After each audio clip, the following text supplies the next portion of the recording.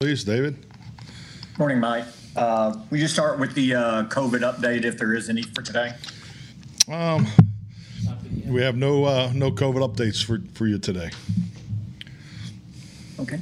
And also, you've talked before about the continuity of an offense and a quarterback being in an offense for a while to get a better feel for it. And going along with that, when a guy has a greater familiarity with an offense, do you ever have to thread the needle, Dak or other quarterbacks, as far as just making a play versus making the perfect play or waiting for a read because you know so much that you're waiting to get to something else? Is that something you have to strike a balance with?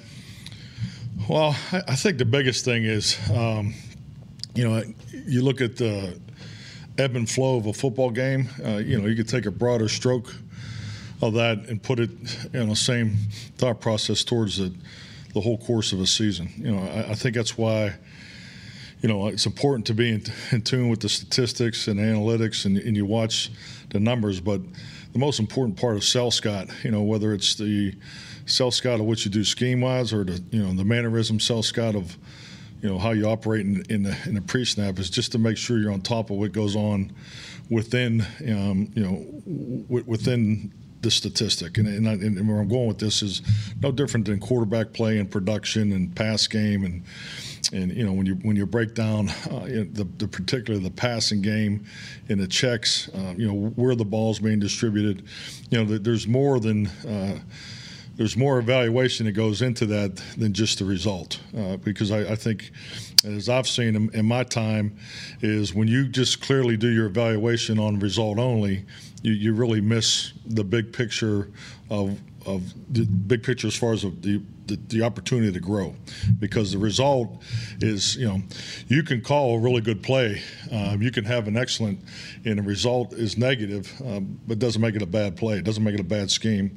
It doesn't make it a bad, a poor quarterback decision. So I think it's important to always have to grade every part of the particular play. We were talking about passing plays, obviously, as far as the quarterback's fundamentals, the decision, and just stay in touch with that, because you have to take out the emotion of how the game is resulted. You got to take out the emotion of the win and loss when you're evaluating how your team performs, because if you don't, you're really missing a lot of variables. You're missing a lot of opportunities for players to grow, for the play caller to grow, how it affects your game planning the next day, and I think that's very, very important. I mean, I know that's something I've always paid close attention to, and I think it's something that really comes from my past experience and goes back to the foundation of quality control. I mean, that's why quality control, I think, is a tremendous foundation for coaches in this league. I think any coach that comes into the league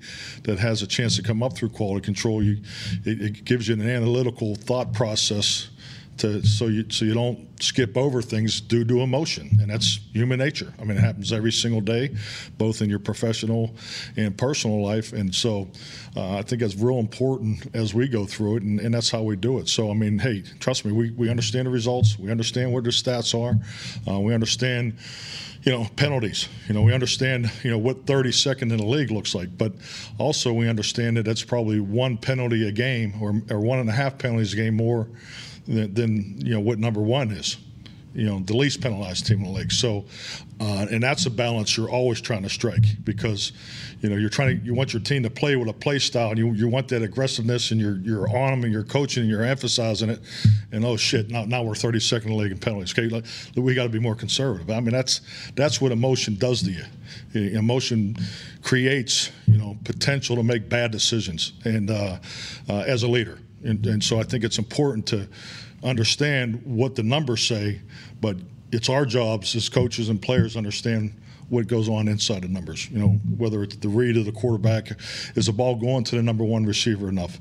Is why do we have to are we checking it down every single time? So I mean, those are the things that it's not just the decision, but what went into the decision. Sorry for such a long answer. Clarence he's chomping at the bit over there. Okay, you're up next. And I don't want to bog down on numbers and statistics, but Amari Cooper's numbers, his catches and yards, targets have dropped dramatically ever since he's come back from the COVID situation. I don't know if it's because of Obviously the entire offense is not been what it was early in the season. But you talked about getting targets to your number one receivers. And I know in the past you said, you don't really want to focus on one guy, but why would it, considering his value, why would you not want to get him and make a point to get him more involved? Well, I think we're talking blatant statements here, as far as numbers. Don't want to focus on getting it to one guy, because once again, this is a full year, 17-game approach that when you design an offense and how you attack a defense, you don't want to come out and just be heavy to the Z receiver all the time. I mean, 17 games is a lot of football. So how you tilt each and every week, how the defense is tilted towards you, factors in that too, as we know. So you have to have the ability to spread the ball around to the 5 potential receivers, or you're going to be short. I mean, the numbers reflect that, history reflects that, and obviously quarterback production. Because at the end of the day, the quarterback has the ball every play. The quarterback touches the ball every play. So you have to make him successful. And, obviously the starting point of that is the run game. We run the football not only for the quarterback, we run the football for our whole team. Our whole team benefits from running the football. So then that comes to the passing game. So, and don't misunderstand what I'm saying. Amari Cooper is very, very important to our success. As an offense, there's no question about that. But there's a big picture approach. So the numbers, he missed a couple games. There's other factors that go into it, and that's why once again the numbers aren't probably exactly what we'd like them to be, but they're not far from being what they could be. So I think the truth is somewhere in between there. And that's why you just continue to work. At the end of the day, we got a great opportunity here to go undefeated in our division, get to 12 wins, and then from that we're going to close that door in the regular season, and we're going to take everything into the playoff contest. And that's so what does that mean as far as more targets for Amari? I hope so. But there's more factors into that. I mean, I get excited every time the ball goes to Amari. I love it when the crowd goes. You hear Coop in the stands. It's I think it tells you the impact it has, not only for our offense but for our team and for the crowd and all that. So I mean, I do recognize that. Mike, what do you need from your run game to win in a postseason competition, and what do you need from your offensive line to have a successful run game? Attempts is probably the biggest thing. When you look at it, I mean, if you just, because we're on a statistical roll here, so I'll play along. I think when you see that we run the ball a certain number of times, it is part of our success. So I think going back to our last game against Arizona, I think you do have to recognize, because I've been there. I've been there as a play caller many times where your numbers aren't quite what you'd like them to be, and you look at it. I mean, the biggest challenge for us was those third down penalties. We were not able to overcome the third down penalties, and that's and that puts you. Another set of downs. I think we had 6 of them. So, 6, that's 18 potential more plays. So, at least more than half of those is another 10 to 12 runs. If you just look at the trend of how we call games, I mean, that's what the stats would tell you. So, that's why I think it's important. The final score, the final statistic, they're important. You got to look at everything else too. I mean, you got to look at all the other things that went into that. I mean, it's, I mean, we didn't like the way the game, ended in Arizona, but there's still a lot out of that game that we can learn from, and frankly, there'll be a lot that we'll be able to pay forward if we have the opportunity to compete against them again. So that's my reality, and that's the way I look at it, and that's the way we'll continue to move forward, and that's why our locker room's so damn confident and they believe in themselves, which is probably more important than anything as we enter into these playoffs. Absolutely. And we talked with you Monday about some of the trends and how it's a league of trends. And if teams are seeing that disguises are working well against Dak, you expect to see them again. What's the key to countering that, especially when Dak himself is saying, I do need to work on that post-snap because I'm seeing it more than I see other teams experience on film? I think it's just, frankly, I think Dak gave you an honest answer and in a press conference after a tough loss. But the reality is, that's the world we live in. I mean, we compete against a defense in training camp that, doesn't show you the coverage before the ball snapped. And I mean, there's pre-snap, and we talked about it, privately and as a group here. You break down every play into pre-snap, the 2.3 and above the 2.3. So, the pre-snap is a big part of what goes on in today's NFL, and it's only going to be a bigger challenge. This week coming up. I mean, just looking at what Philadelphia has done. Some of the things they're different, a little differently defensively than they were at the beginning of the year, and the pre-snap is part of that. So this will be a great challenge for us, and I think it'll only be increased and maybe even more effective, once we get into the playoffs. Because I mean, it's, playoff teams are, they do a hell of a job, trying to win the pre-snap. We're all trying the same thing. So I'm not as concerned about it because it's something that we work on all the time. And I think Dak and I think Tyler and I think our tackles and I think our perimeter group, they do a very good job of recognizing what's going on before the pre-snap. So it's a focus for us every day, and I'm confident that we'll show up Saturday night with a good reaction to the pre-snap. I know it's difficult at times to get the ball deep because of what you're seeing in the coverages and even running the ball when they have 8 in the box. Do you think sometimes, every once in a while, regardless of what you're seeing, let's attack, let's challenge them a little bit on the deep ball, or if they have 8 in the box, let's not check out of it. Let's run the ball. Let's see what we can do. Like the way you're thinking. No, I mean, hey, I think when you want to throw deep, you throw deep, and when you want to run the ball, you run the ball. And I think you have that component in your offense. I know we do. And to me, I think when you put in plays, you have primary plays, secondary plays, and auxiliary plays, and then the category that those 3 types of plays go into, you have run it plays that you run it no matter what they line up in, and you have pass plays you throw it no matter what they line up in, and then you have an adjustment part of it, and I think that's a credit to really where our league is. There's more at the line of scrimmage decision making that goes on in our league that went on 10, 15, 20 years ago. I could speak from experience. So, but I think that's all part of it. But yeah, I don't disagree with your view of it, and how much run it plays versus how many adjusted plays. That's all part of the chess match. One thing about Diggs, considering his skill set, you surprised that teams are still challenging him, especially down the field at times? I think it's part of it. I think it's part of the big picture, and I think it goes to probably, you can tie this up to the 5 questions right before it. If you looked at his stats of how many interceptions he had, you say, hell, I'm not throwing it over there to that guy. But, you got to look within the stats. Obviously they believe in their players, and it's all part of the competition. And I know personally I like it when they do throw his way, because I feel very good about his opportunities when the ball's in there. But, I think part of playing corner, part of, playing a lot of one-on-one, the exposure to big play possibilities is higher. And I think that's part of the statistics that you're referring to. But, we understand that, and it's all part of the risk and reward. And, and let's not forget, he's a young player that's done some great things. So, and he will continue to get better and continue to grow. It's exciting.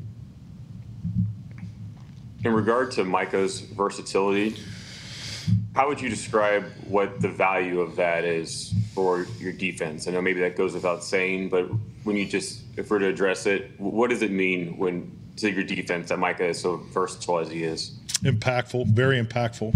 I think like anything in this game, there's so much made of individual performance, but let's not forget it is an 11-man game, and how one individual's performance and how one individual's alignment, how one individual's pre-snap movement, how does that affect what the opponent's going to do? And I think that's something that you would rate Micah very high, even as a rookie. So that's something that we definitely benefit from it. So I think that's clearly in definition of an impactful player, and he's definitely been that for us from day one.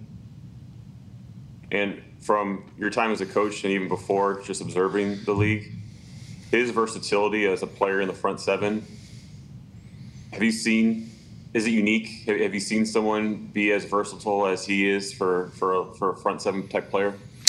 No, I haven't. When we first started, I talked about Brian Urlacher because I thought Brian had such a unique skill set. He played safety, then moved up and very instinctive and aware, intelligent player that was impactful. But Micah's pass rush skill set is outstanding. And I think the combination of what he can do off the ball too is very unique. I know people have talked about Derek Thomas from a pass rush. I was very fortunate to be around Derek for 6 years and super impactful to the game. Everybody knew where Derek was lined up, particularly in every passing situation. And I think Micah also brings some of that, and obviously the benefit of playing with the front that he plays with too. So I think his skill set to be able to be both on and off the ball is extremely unique.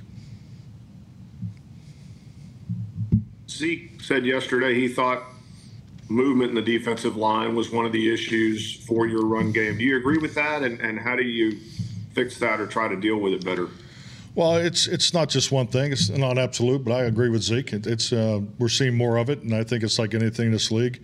If you go back to the Saints game, they had a lot of success with us moving it, and we see it every week. It's just a matter of how much, and the success of it. So I think we'll continue to see that, moving forward. I mean, that's a part of it. It's a little bit like the answer before. I mean, it's not a matter of if you're going to see it. It's just a matter of how much, and we definitely will continue to work on it, and we'll be prepared for it. But yeah, it's definitely been a factor in some of the challenges that we've had of late.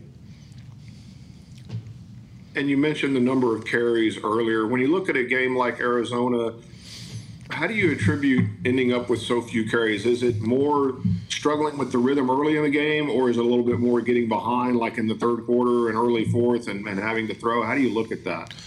Well, I think the biggest factor, really, from my perspective, was not overcoming the third downs. Just not getting the extra set of downs, and and I'm going to make it clear: penalties aren't an excuse. They're not an excuse, but when you do have one, you have to overcome it. And having I think 6 on third down was a challenge that we didn't overcome. So I mean, it's so that's part of it. I think it's important as you talk about running the football, and and I've stated from day one since arriving here. I mean, you run the football for your whole team.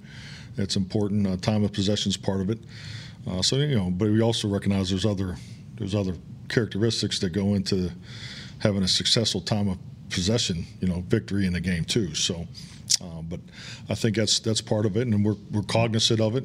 It's not an excuse, but we know what the stats say about run attempts to Dallas Cowboy victories. We're definitely aware of that. Guys, we only have time for Machota and Nui. Mike, Jayron Kearse was on the injury report yesterday with a hamstring. Is that from the game, and does that affect his availability this week? I don't think he'll do much today, so I don't really have a clear answer for you for Saturday night. He's played a ton of football. He's played through a bunch of stuff, and so obviously we just want to be smart with him. But we'll see how he is today. I know he will start in the rehab group today, so I don't know if he'll progress to the practice. And then just with Greg Zuerlein, what's your confidence level in him right now?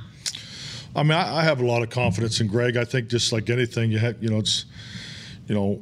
fortunate to work with these guys every day, and Greg, specifically, I think. You have to look at the big picture, everything that's gone into his season, the late surgery, the training camp, and so forth. And I think he's not only a veteran, experienced kicker, but I think he's a tremendously talented kicker. So, I mean, he can make all the kicks. But, he recognizes what we need to do moving forward, and I obviously have great confidence in him.